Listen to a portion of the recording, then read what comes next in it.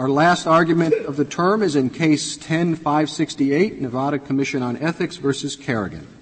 Mr. Elwood. Mr. Chief Justice, and may it please the Court. Neutral laws requiring official recusal for conflict of interest do not abridge free speech because a legislator's vote, however expressive, is not protected speech. It is, rather, a legally binding exercise of state power that he wields as an incident of public office. The Nevada Supreme Court concluded that respondent did have a free speech right to vote, and that overrode the Nevada recusal statute. For 4 reasons, that holding was error. First, since the earliest days of the Republic, recusal rules have been understood to serve important interests unrelated to any views a legislator may want to express by requiring disqualification when circumstances indicate that private interest may have affected his independence of judgment. The case is presented to us with briefs that seem to pass in the night. Your emphasis was on whether or not there's a right to vote that's protected under the First Amendment, and which is what the Nevada court held, and you're quite correct to address it. But the respondent says, well, but this interest has a chilling effect on protected speech. I think we have to reach both parts of that argument. Do you agree with that? I think that the Court could simply address what the Nevada Supreme Court did and tell it whether it got it right or got it wrong, whether there's a speech interest and whether that is subject to strict scrutiny or not. But I think that even though that argument I don't think was raised or passed on below, that the Court would have discretion to address that, and I think it would give additional guidance to the Nevada Supreme Court. Well, if we say that intermediate scrutiny is the test, even under that test, certainly under that test, the regulation cannot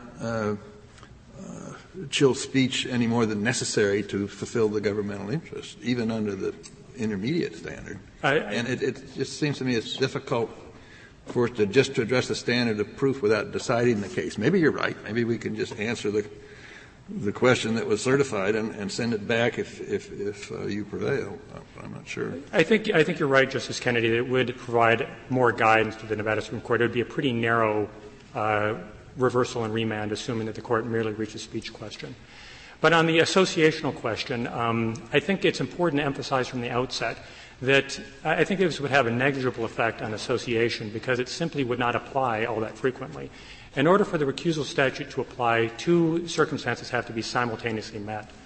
First, there has to be a qualifying relationship which is close and ongoing, and simultaneously it must on the third party must have a private, usually pecuniary interest before that same legislator. As I understand the objection, it's not to recusal rules in general, but it's to the vagueness of this particular one. Is it, as I understand it, there's no concern about the specific categories that were mentioned, like family member or employer.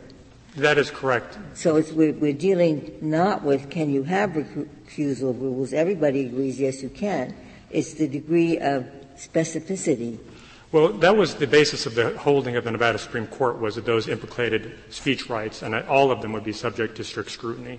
So from the outset, we may all be agreed that the court below applied fundamentally too high a level of scrutiny. But the objection to a statute on the grounds that it's vague doesn't go away simply because intermediate scrutiny applies, does it? Assuming intermediate. No, but I think that our response to the vagueness argument is that a respondent concedes that the 4 categories for members of your household, relatives, employers, and business relationships are clear. He says that on page 2 of his brief.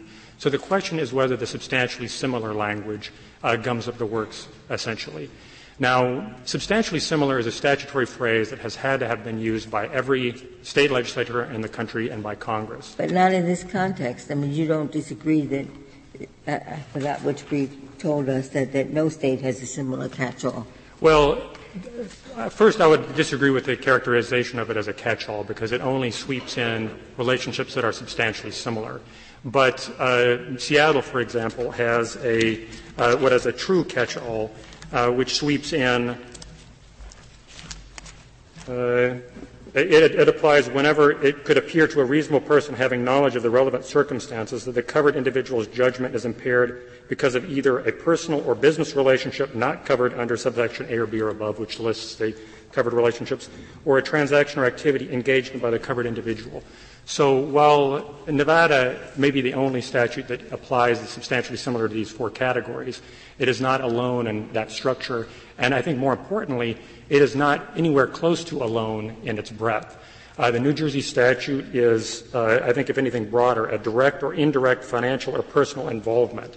And there are numerous state statutes which apply to business associates. Well, I found this statute very difficult to understand, but maybe you can explain what I found a bit puzzling. The statute talks about a commitment in a private capacity to the interests of others. Now, I take it that that commitment doesn't have to be something contractual. When you're talking about relatives, that would assume that would include emotional commitments to the relatives who are listed. Is that correct? I think it would include the same things that are covered by every other recusal statute, which is very close personal relationships and relationships that give rise to a financial interest for the public official. And we're not talking about not a financial interest of the public official, a financial interest of the relative or the person who is substantially similar to a relative, or is that wrong? Well, I think that in the case of the relative, yes, it's the financial interest of the relative, and that's why the very close personal relationship. But all of the other relationships for members of the household who are presumably part of the same economic unit and for employers in whom the officer has obviously a very close financial interest and they're tied together. And for business relationships, all of those are to get at the financial interests of the officer, not of the third party. Well, maybe if I give you an example, it'll be clearer. Let's take somebody who is within the third degree of consanguinity. So that would include second cousins? Yes. Okay. Now, let's say a public officer is considering something that would affect everybody's property taxes in town, or a measure that would affect the benefits or the wages of everybody who works for the town. And this official has a second cousin whose property taxes would be affected, or works for the town and the second cousin's wages or benefits would be affected. Now, would that person have to recuse? I think that it would depend on a couple of things. First of all, it is a covered relationship. The second cousin would be a covered relationship. And I think the interest there is, I think, would be, the subject of some debate whether it is a private interest because it is broadly shared interest. But I suppose because his property taxes might increase, it would be a private interest. There is still the question of whether a reasonable person in those circumstances would view his judgment, his independence of judgment. Well, if I were a public officer, I would find it very difficult to figure out whether a reasonable person would think that an effect on my second cousin's property taxes would materially affect my judgment. But it's even worse than that because of the substantially similar. So the public officer not only has to think about second cousins, the person has to think about everybody who's like a second cousin to him or her. I have no idea how you go about that. Well, the way that has been defined, and this is not just the Nevada Commission on Ethics interpretation. This is what the legislature understood it to mean. If you look at the legislative history when they added the statute in 1999, what they were looking for by adding the substantially similar relationships were substantially similar to household and substantially similar to family. And what is at issue there is not that the fact that you have a genetic similarity makes you more likely to see things their way, but that families are presumed to be among your closest relationships. Well, suppose that you spent your life in the civil rights movement or the right to bear arms movement or one or the other sides of the abortion debate, and these are your acquaintances. This has been one of your principal activities, not for pay, but just because of your civic commitment. And then you are elected to the legislature under this Nevada statute that controls. Must you recuse whenever an officer of that association is paid? No, Your Honor, because To begin with, a personal relationship only covers the very closest personal relationship. So your most intimate and closest relationships on earth would be covered. They have coffee together every morning, and they're in the same book club. And even that, Justice Kennedy, applies with extraordinary rareness. The last case that I'm aware of where personal interests alone justified recusal was in 1999, before the statute was amended. Mr. Elwood, for me at least, we've jumped way ahead.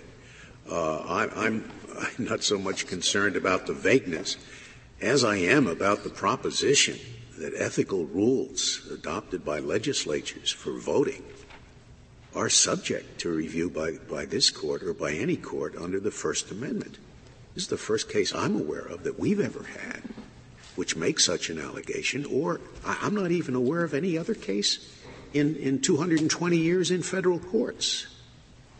And it's certainly not because legislative rules have not been vague. The first Congress adopted a rule that, quote, no member shall vote on any question in the event of which he is immediately and particularly interested. I don't consider that very precise. And the rules adopted by Thomas Jefferson for the Senate, where the private interests of a member are concerned in a bill or question, he is to withdraw. The private interests are — what does that mean? And where such an interest has appeared, his voice is disallowed even after a division. Now, that's been around in our Congress forever. But our Constitution provides that the rules of the legislature are to be determined by Congress and not by this court. And I am sure we would not review those rules. Now, is there a contradiction between leaving those rules to the Congress and the First Amendment? Do you really think that the two are set in opposition to each other? Certainly, Justice Scalia, I would not think so. And this is the first case that I'm aware of. It's the first time anyone has said it, to my knowledge. I don't even know of law review articles that said it before basically the decision that is under review for neutral laws of general applicability. But to return to Justice Kennedy's question, what this law is — You agree with Justice Scalia? I agree emphatically with Justice Scalia, except that I could never put it. But you're ending up skirmishing on what seems to me a less significant aspect of this case. This case is enormously important on that major question. I'm not inclined to resolve it on the question, well, this is too vague. I mean, it's even vaguer than what the first Congress adopted. It seems to me that just opens the door to future litigation challenging ethical rules, which does not make me happy.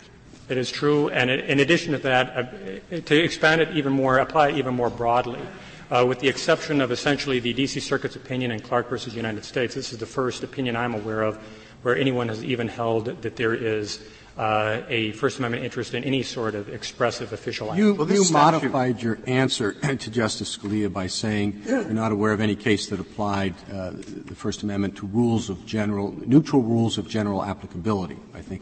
But if the First Amendment doesn't apply, that doesn't matter, does it? You can't limit the type of rules that you say are not are okay and are not if the First Amendment doesn't apply at all. I'm not sure I understand your question, Justice, but I think that — Well, if the First Amendment doesn't apply to this type of activity, then you would have no First Amendment objection to biased rules of specific absolutely. We would, because I think RAB versus City of St. Paul clearly indicates that even that speech that is subject to prescription can't be regulated in a viewpoint-based manner. I thought your position was that this wasn't speech protected by the First Amendment. But even speech that is not protected by the First Amendment, such as fighting words in RAV, can't be regulated in a viewpoint-based manner. So someone can challenge one of these rules on the ground that it's not neutral, that it applies in a disproportionate way to particular members of the legislature. I think they could challenge it in a way in alleging that it is viewpoint-based if it were only applied to Democrats or Republicans. But I don't think that if it were an otherwise normally applicable rule that it would be subject to challenge on that basis. I'm not sure why you should concede even that, Mr. Elwood. If this is just conduct, if this is not prescribable speech of the kind that RAV was talking about, why should we care about the, viewpoint-based doctrine that's arisen in First Amendment law? Well, In any event, Justice Kagan, that is how I interpret RAV, that it would not be an available option to have a viewpoint-based recusal statute that affected things differently depending on viewpoint. Do you think that the rules in the House of Representatives allocating time on the floor or committee membership are neutral? They're biased in favor of whichever party happens to be in the majority. They are. I think that they're neutrally applicable. I don't know that they would. I am not aware of them applying different amounts of time to majority and minority members. I may be incorrect about that. But and if they did, we would review it. I think that any time you're talking about, I mean, depending on what the House is, there's an extra measure of deference when you're applying to, obviously, to Houses of Congress. Isn't that nice? But the cases come up here anyway, right? They certainly do come. Yeah, look, fighting words are words. They are speech. There's no doubt that they're speech. And it's a considerable question whether the vote of a legislature is speech for purposes of the first, is speech at all. Not whether it's a fighting speech or something else.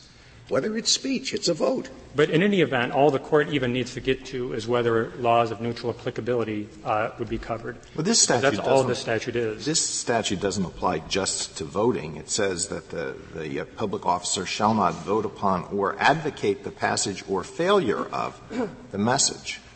But that is essentially advocating the passage or failure of the message is surely speech in the ordinary understanding of the concept. But that is to essentially complete the disqualification, just as under Thomas Jefferson's recusal rule.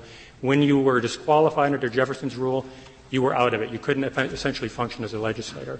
And that's all that attempts to do. It hasn't been applied to Mr. Kerrigan. It doesn't apply to outside advocacy. It just applies to advocacy Absolutely. within the legislature. It does not apply to advocacy as a citizen. But even if you have a law which is not directed to speech and is directed at conduct which is not speech, that law is still, correct me if I'm wrong, even under intermediate scrutiny, subject to invalidation if it has a chilling effect on speech as an incidental matter, if that chilling effect is more than is necessary to accomplish the purpose of the statute. Isn't that correct? If it is reviewed, I mean, it depends on the test you use. We don't think that O'Brien, which is a test that some of the amici have proposed, is an appropriate standard, because even O'Brien is talking about laws that have a much greater effect on expression. Because after all, burning a draft card, one of the main reasons you'd want to do that is an expressive reason. Whereas these really are laws that have nothing to do with what views people think you're going to be expressing. And we think that a closer analogy are cases like Burdick, where there are laws of neutral applicability that states use to regulate their processes of self-government. And those, unless they have a severe burden on association, have been subject to review for reasonableness under Burdick and Timmons and that entire line of cases. We think that furnishes a much more appropriate analogy for this case. Well, the statute says, or advocate the passage of. So I guess that's speech. But and if it's speech, I mean, the basic question is, again, do you agree with Justice Scalia's question, the port of it, or don't you? But just if it doesn't apply, if voting is not speech, then no matter how outrageous the law or rule, it doesn't fall within the First Amendment. And if it is speech, then you get into some of the questions that were raised. Is this too vague or is it not? So which is it? Justice Breyer, I don't think we have to get as far as the position that Justice Kagan was suggesting, that I think Justice Scalia is suggesting, because we're willing to abide by RAV and require neutrality in the regulations of this. I think we might have to write an opinion, irrespective, which says either it is speech or not. And so that's why we're asking the question, to get your opinion, which is an informed opinion, about how we should write that paragraph. Do we say that voting is within the First Amendment scope, or do we say it is not? I think you would say that it is not. That in that not case, voting, the most yes. outrageous law you can think of in respect to voting is not covered by the First Amendment. Justice Breyer, we again are willing to bite off on. We are willing no, to I'm not abide by RAV. We're willing to and do. So it can be a neutral restriction on voting, which is not itself. Mr. Earl, why is that extraordinary? Why aren't you willing to accept that? I mean, if the Speaker of the House counts the votes wrong, and he says the ayes have it, when it's obvious that the ayes don't have it, Do we review that? I think that is there any greater violation of the principles of democracy than counting the votes wrong in the legislature? Yet that matter is not reviewable here, is it? I don't believe so. Why is it extraordinary that this one should not be reviewable? Justice, I just think that there are certain things that you don't. There's a sort of principle when you're dealing with other branches of government that you don't look behind it when they certify things. This Court has held that in various contexts. And I don't think, it may well be that would support an even a stronger rule than we are advocating. But, all we are here to defend is a neutral law on the part of the State of Nevada. In several recent cases, the Court has taken pains to make the point that it is not going to recognize any new categories of unprotected speech. But the argument that you seem to be endorsing now in response to some questions is that there is this new category of unprotected speech, which is advocacy of the passage of legislation when a recusal statute comes into play. But I think that if there's any law that has a better claim to be added to that category, it's one that would be consistent with a law or a rule that was adopted by the first Congress 7 days after they first achieved a quorum. I mean, those were the people who proposed and framed the First Amendment, and they never indicated that they thought any sort of personal First Amendment right was implicated by recusal rules, either by them or Thomas Jefferson's rule, which was not even a rule adopted by the whole House. Counsel, just to clarify this issue, because I don't know that I've heard you state it explicitly. The second part of this recusal statute that bars the advocacy of a measure in which there's an interest prohibited by the statute, it is your position that's advocacy in the legislative body. Absolutely. So it's only limited to getting up on the floor and talking about that. That's absolutely correct. We view it as basically completing the disqualification and saying you're just not, you cannot act as a legislature in deciding whether this bill will be passed. That person can still go outside and give all the press releases they want. Absolutely, I could. What do we do with cases like Miller versus Town of Hull and Colson versus Groman that have recognized retaliation claims because of speeches given during the casting of a vote? Would those cases still be viable if we decide that there is no First Amendment right in voting? I think they would be viable under the way we are framing it, which is that basically if it's a law of general applicability, that you could still bring a claim of retaliation, which those kind of claims are problematic for other reasons, because there's a lot of what would be called retaliation that is itself protected by the First Amendment. But if you're talking about a official who is a civil service employee, assuming you needed to even get there because they had their own civil service rights to be there, they would still have the claim that it was based on viewpoint-based discrimination. And under the rule we are proposing, or the rule that we are willing to abide by, certainly, RAV versus City of St. Paul would protect those people for a retaliation claim. Mr. Garion, if we did not review any of these ethical rules applicable to a legislature, at least where the rule is adopted by the legislative body itself, as opposed to being imposed upon it by some other body, there is the protection that all of the legislators are subject to it. So if it's vague for Mr. Carrigan, in this case, it's vague for everybody else as well. That is true, Justice Scalia. So it's sort of a self-regulating mechanism. That's true. You have to be willing to abide by whatever vagueness and whatever ethical rules you've imposed on somebody else. That is true. And this law applied for the better part of 30 years. It applied to every legislator in the state of Nevada. In July of 2009, the state Supreme Court struck it down as applied to members of the legislature, but this was the rule they lived under, and they didn't think it was ambiguous. They didn't think that it chilled their associational rights. They seemed to think it was just fine. I suppose you'd have a First Amendment claim under your theory if the generally applicable rule was applied in a discriminatory manner. It turned out, you go back and look, and over the last 2 years, the only people who've been sanctioned for violating the ethics rules have been members of the minority party. I think that is another one of those. The sort of discriminatory enforcement claims are a whole nother ball of wax. I mean, they're certainly, very hard to prove, and they bring up all those sort of Armstrong issues about, presumptive regularity and that people are acting in good faith. I don't know that that would be a First Amendment claim, but perhaps an equal protection claim. But it's certainly not presented here. There's never been any allegation that these laws have been enforced discriminatorily. In fact, arising from the same vote, the Nevada Commission on Ethics sanctioned an opponent of the Lazy 8 casino because he had an undisclosed interest in business interest in the Nugget, which was a political opponent of this. If I could reserve the remainder of my time for rebuttal. Thank you, Mr. Elwood.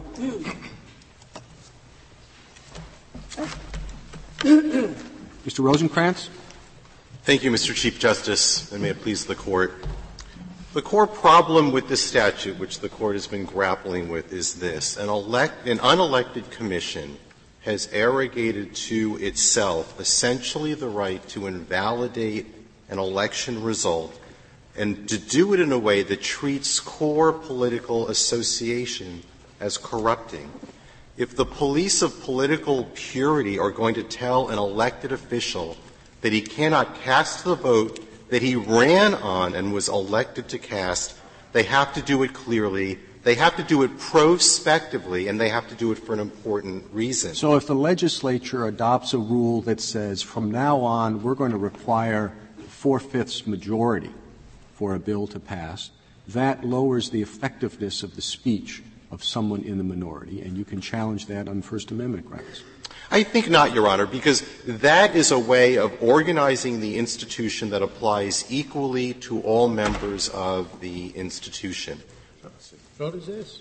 Well, this will single out individuals at any particular moment in time who are specifically isolated and told that particular individual cannot vote. How's that different from the minority people and the Chief Justices?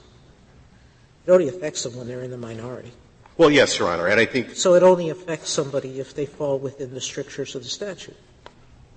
And my point is simply that this takes one particular legislator and says you cannot vote, and those rules are completely fine in certain circumstances, but not when the effect is to tell someone that the rationale, the reason that you are being isolated is because you associated with someone politically who helped you win an election. Mr. Rosenkranz, you are not, is it right, that you are not challenging any part of this statute except the one that says substantially similar? The rest you have no constitutional objection to, is that right? That is correct, Justice Ginsburg, and more precisely, we are challenging the use of that substantially similar provision to expand the statute to relationships that bear no relation to the actual text of the statute. Mr. Rosenkranz, is the vote of a judge in a case like the vote of a legislator? Is that speech?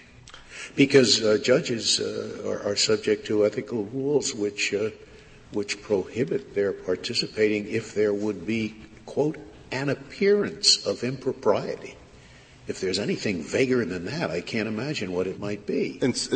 Can I get out of all that stuff?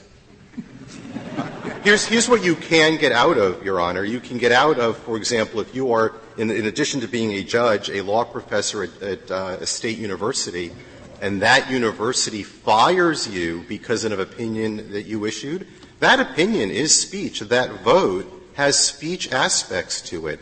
Are you answering my question? I want to know whether I can get out of this appearance of impropriety stuff. The answer is no. Why? For two reasons. One is that judges are just plain different from legislators. Judges are supposed to bring no political loyalties at all to them when they are sitting on the bench. Legislators are actually not only allowed to, but expected to bring political loyalties when they What does that have to do with whether the First Amendment applies, with all of its prohibitions against vagueness? Well, the answer, again, Your Honor, is when it comes to judges, we tolerate quite a bit more by way of chill of a judge's vote, precisely because judges are supposed to act judicial and purge their vote of all extraneous effects. Well, that's too bad, because I would have been much more attracted to your position. I understand, Your Honor. And Mr. Rosenkranz, what about officials in the executive branch? When the Secretary of Defense gives a speech and the President doesn't like it and the President fires the Secretary of Defense, does the Secretary of Defense have a First Amendment action? The Secretary of Defense has a First Amendment argument. It would be a very weak one under this Court's opinion in Garcetti.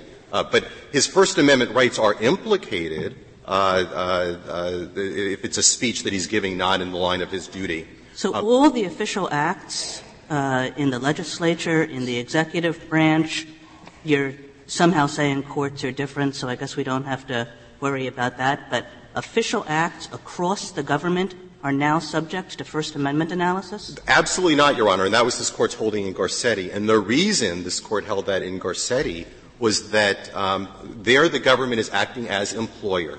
The government is entitled to discipline its own employees like any other employer can.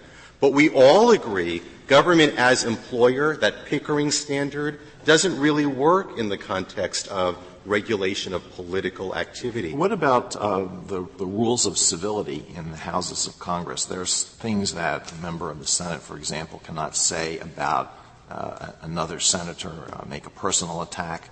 That would be protected by the First Amendment if the senator stepped outside the door. Is there First Amendment protection for that?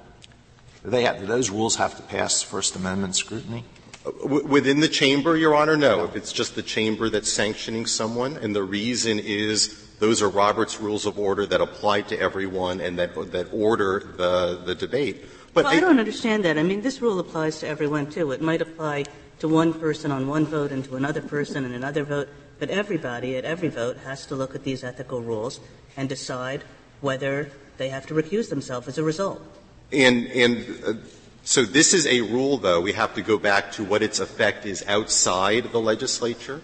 This is a rule that takes political associations and treats them as corrupting. Core political associations, volunteering of the sort. Would you think that if there were a statute, let's take out the vagueness aspect of this, if there were a statute that said you can't vote on anything where you have yourself some monetary gain attached to it, or if a very close family member, or if a close business associate or campaign manager of your campaign. Do you think that would be unconstitutional? It would not be vague, Your Honor, but it would be unconstitutional unless the State demonstrates why a campaign manager is corrupting. Because the State, what the State thinks is that a campaign manager is just like a business partner. And the answer to that is no. A volunteer campaign manager is not just like a business partner. There is no pecuniary gain to the candidate or the legislator as there is in a relationship with a business partner.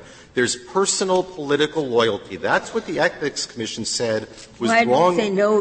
No. I thought the only reason that we have this case is that the three-time campaign manager did have a financial stake in this vote because the project was approved?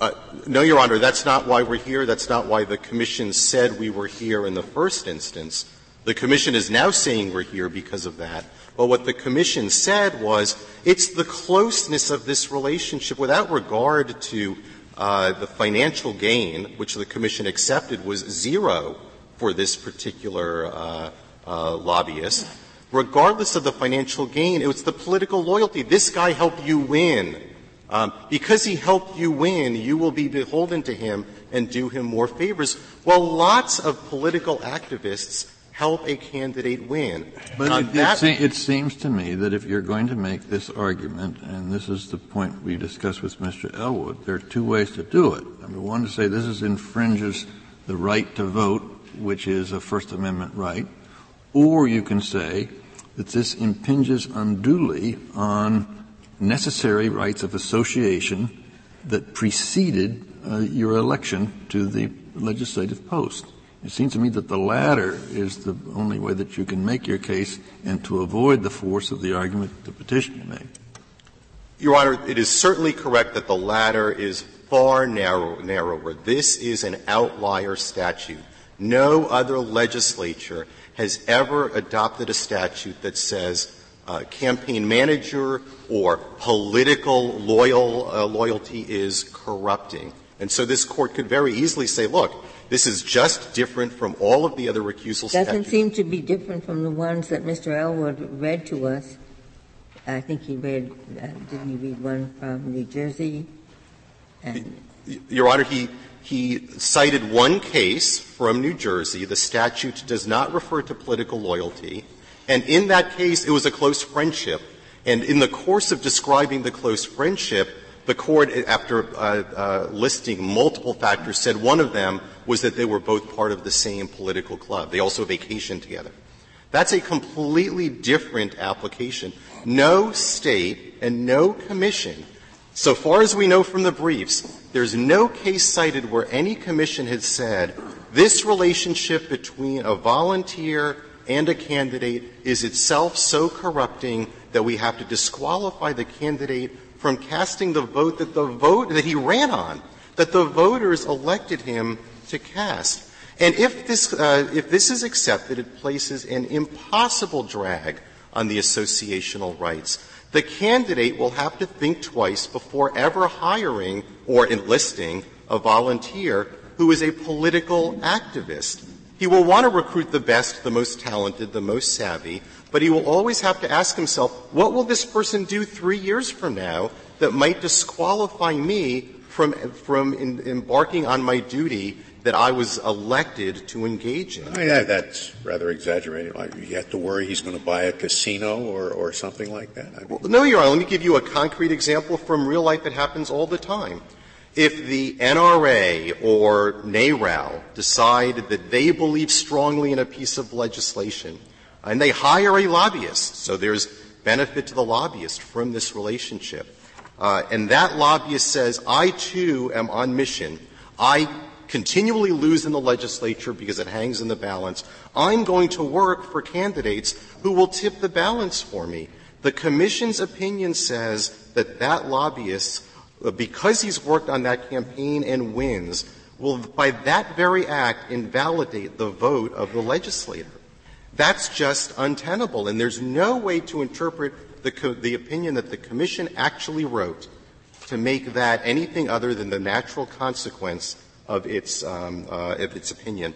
And worse yet, from the If that's what it means, you would think the legislature would change it, wouldn't you?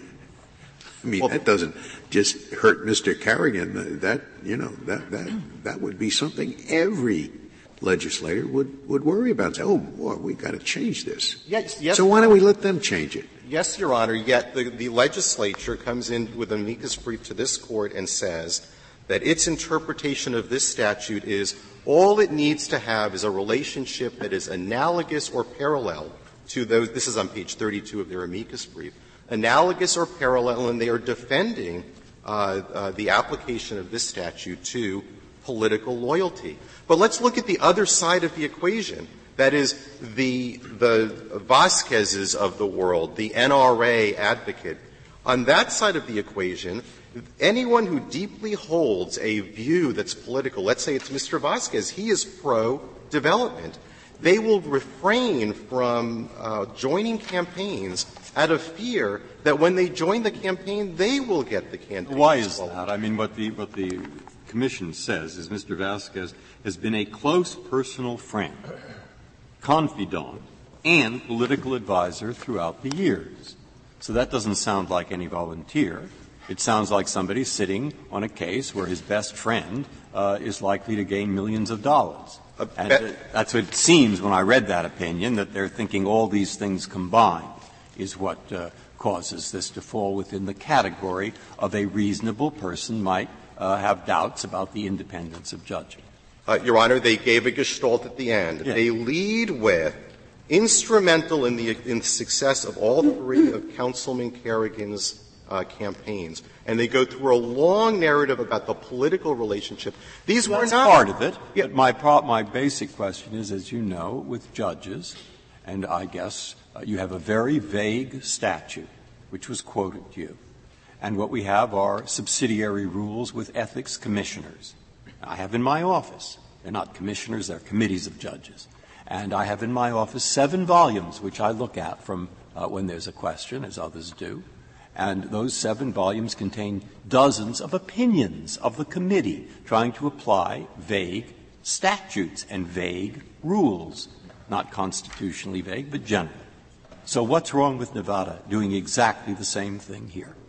Because the difference, Your Honor, is judges are so you're saying if the difference is that we're judges, yes. You mean a Congress and legislators and executive branch people couldn't have exactly the same system? So where they have general rules? It's called the common law system. The answer is no, not when it affects associational rights. So let me just Did you argue associational rights below? Oh, absolutely, Your Honor. And why do you think the Court didn't address it? Because it relied on the First Amendment analysis? I don't know why the Court didn't address it. It was front and center. It was a section. It was called overbreadth. But for 8 pages, from page 9 to page 18, there is extensive discussion that what they meant by overbreadth is this reaches too broad. This reaches relationships that should not be reached. It was not in the cert opposition, but it was front and center before the Nevada Supreme Court. Is there any catch-all that you would say would pass your constitutional test? You told us that the 4 specific categories, member of the household, employer, that those are all right because they're specific, but you don't like the substantially similar.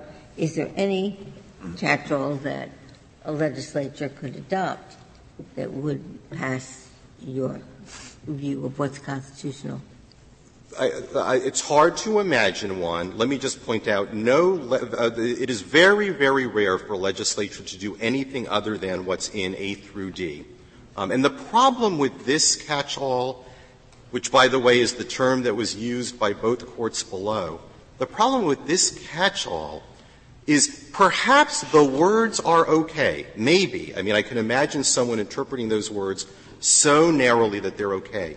But what this catch-all does is to add language to the original 4 criteria. So it's not just family members and business associates. It's now friends.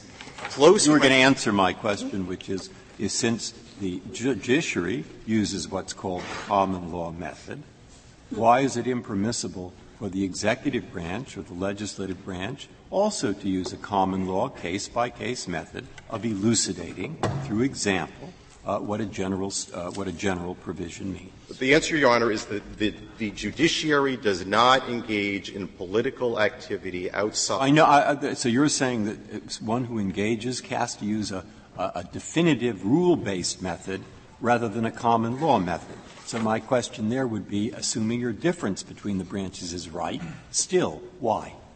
And the answer is that the candidate and the volunteer have to know ex ante whether to engage in this relationship or Well, why do they have to know ex ante? There was an advisory process that was set up by the Nevada Commission here. And Mr. Harrigan chose not to use it. But he could have gone to the Commission, said, what do you think about this relationship? Does it fit or does it not fit? Your Honor, the advisory process, the problem with it is that it comes too late. The relationship was already in place. If the Commission is going to invalidate the result of an election where everyone is talking about this issue and everyone knows about this relationship, they've got to tell them before they're engaged in the relationship. Mr. Kerrigan would have dropped Mr. Vasquez. Well, I mean, but that's unworkable, to say, that every potential candidate, I think I might run for office next year, and so I'm going to get an advice from some committee as to who I can associate with. I mean, that just is unworkable. My point exactly, Your Honor. You cannot – you don't know in advance because you can't know what's going to come out 3 years later. You can't know what conflicts will arise, and so you don't know in advance. You can't present the question to the Commission. Counsel, I've kind of lost the thread of your argument. Is this a vagueness claim or a First Amendment claim? I gather your claim is going to be the same even if the statute clearly said family members, business partners, and political consultants. Correct, Your Honor, and it is both. There are basically 2 halves to it. One is, even if the statute were perfectly clear, this is a relationship that the State is not allowed to view as toxic because it is not a toxic relationship in a democratic process. And secondly, this is also vague, so there was no notice up front as to the fact that the Commission would later invalidate the result of the election on Is your vagueness argument, is that a First Amendment argument of its own? It is a baseline vagueness argument on due process grounds, but it gets elevated because of the First Amendment. So we can decide your vagueness, if we agree with you on vagueness, we don't have to determine whether the First Amendment applies in this type of situation? Oh, that is correct, Your Honor, absolutely. In the Nevada court, you argued overbreadth. That was at least how the court understood your challenge.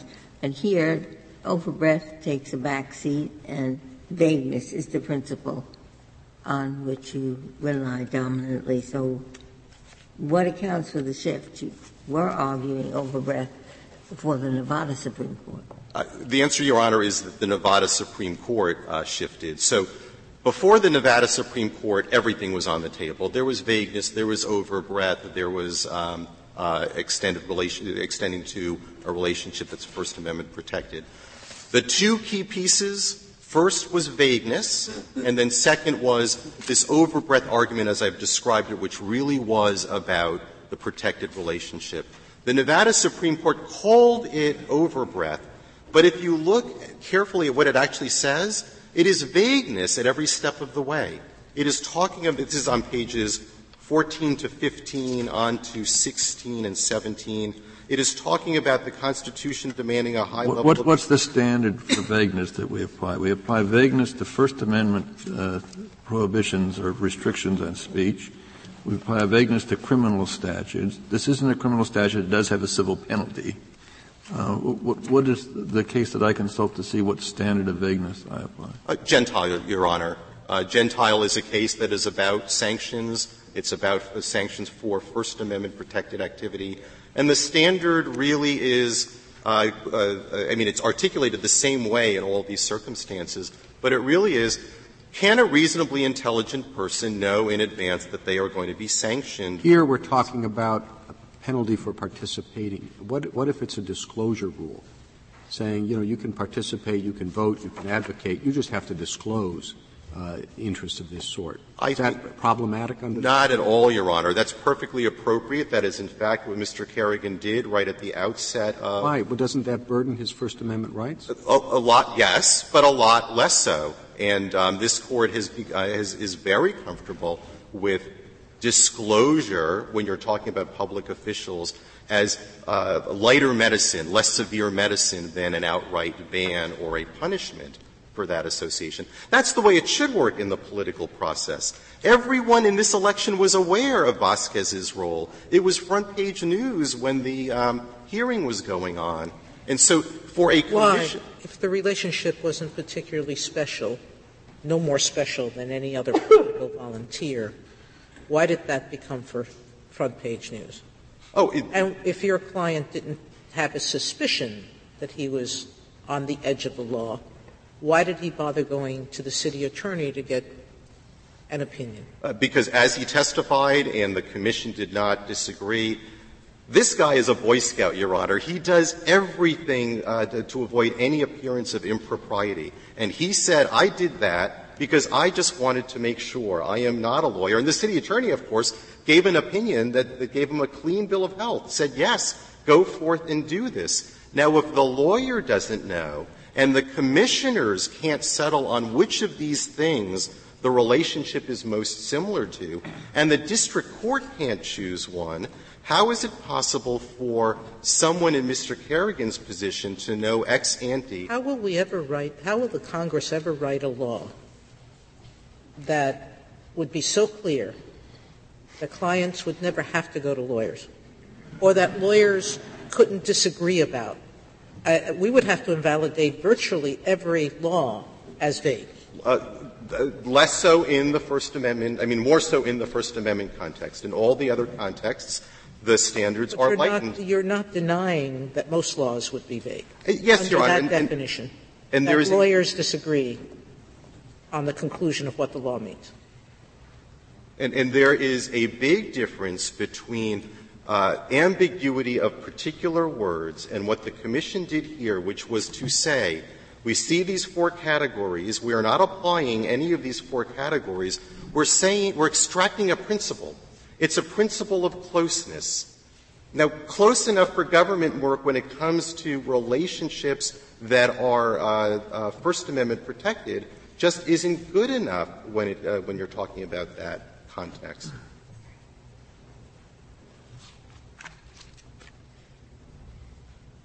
So I did want to talk just for a moment about the degree of burden that we're talking about here, because the Commission seems to be saying no big deal, this is just a disqualification provision, it's not actually a burden at all.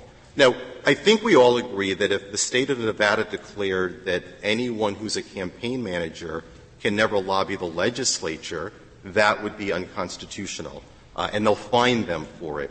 Or that strict scrutiny would also apply if the State passed a law fining a candidate for choosing a campaign manager who lobbies the legislature. Well, I'm not sure I understand that, Mr. Rosenkranz. There are many laws out there that say that people who serve in certain government capacities, when they leave those jobs, can't lobby for a certain number of years. How is that any different? It would be subject to scrutiny for sure. It would be subject to First Amendment scrutiny. And that would be justified on the ground not of the closeness of relationships that are formed, but on the ground that you don't want legislators here and now, as they are sitting in the chamber, thinking about generating business with their future clients and changing their votes because of that. That's the justification. But there's no such justification here. The Commission has never articulated why political loyalty is so toxic that it needs to be banished from politics. And so just on the directness of the burden yet, for a political activist who is engaged in these sorts of relationships, the burden of being told, you've got to choose right at the outset, are you going to are you going to help this candidate get elected, or are you going to lobby? That is worse than a fine, because a political activist wants to do both precisely because they care about the ultimate results. And for the candidate himself, who is deciding right up front which of the universe of players am I going to take as volunteers, they need to know up front whether this relationship will be viewed as toxic, and if it is, they will not engage in that relationship. This is no less direct than the burden that this Court recognized as unconstitutional in the Davis case, the Millionaire Amendment case, or in Burdick, where the only burden was that the paid petitioner would have to register to vote, which is a nominal burden, but those whose consciences were affected by a registration were kept out of the process. If there are no further questions, I respectfully request that the Court affirm the judgment. Thank you, counsel. Mr. Elwood, you have 5 minutes remaining. Now, my colleague argues that the Nevada recusal statute targets political association, and that is simply not the case. Nothing in the statute about politics. Mr. Kerrigan was recused because he had a business relationship with Mr. Vasquez, wholly apart from the personal relationship and the fact that he was the 3-time campaign manager. He was also the campaign's main outside vendor. And 89% of the Kerrigan campaign expenditures were paid through his advertising firm.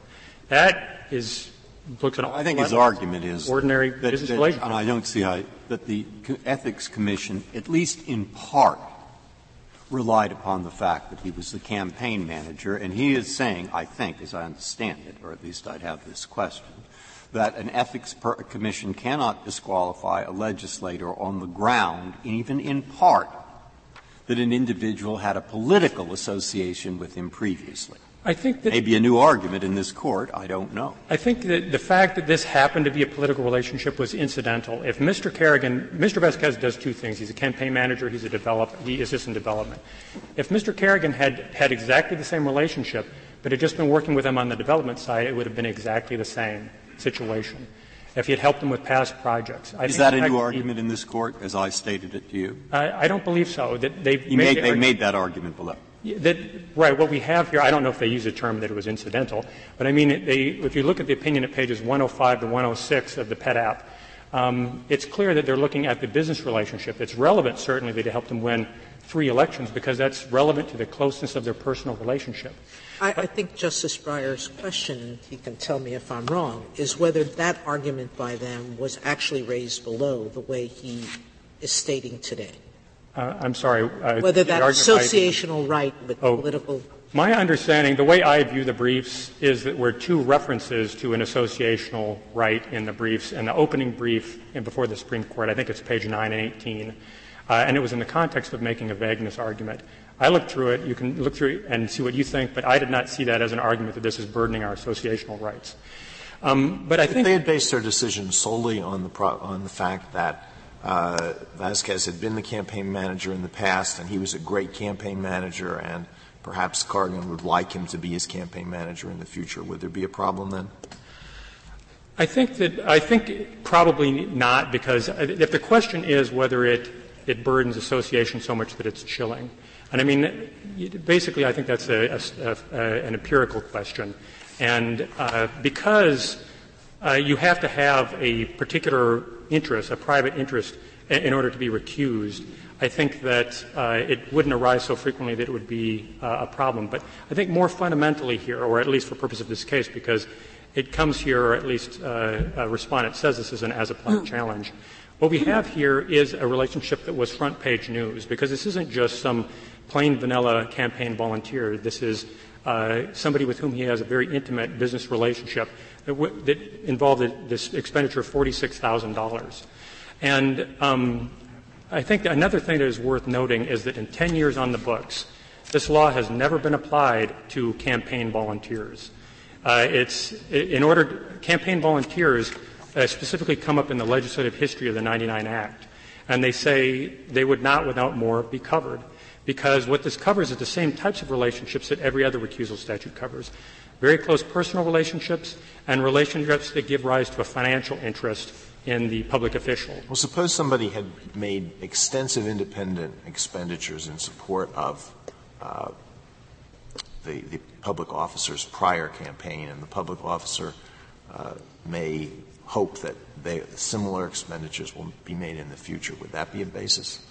I don't think it would be a basis under the Nevada law. The Nevada law, because it's not a personal relationship, it's not household, it's not relative, it's not employer, and it's not a business relationship. Is there a way to get advice? I think you said he went to the county attorney. He could have gone to the Ethics Commission, and then we're told if ethics commissions can give advice only after the person is in office, they're not obliged to give advice to candidates. So when Carrigan is running, then apparently he has no access to the Ethics Commission? I think that that's right. The Ethics Commission only has authority to give opinions to sitting candidates. If there are no further questions. Thank you, counsel. The case is submitted.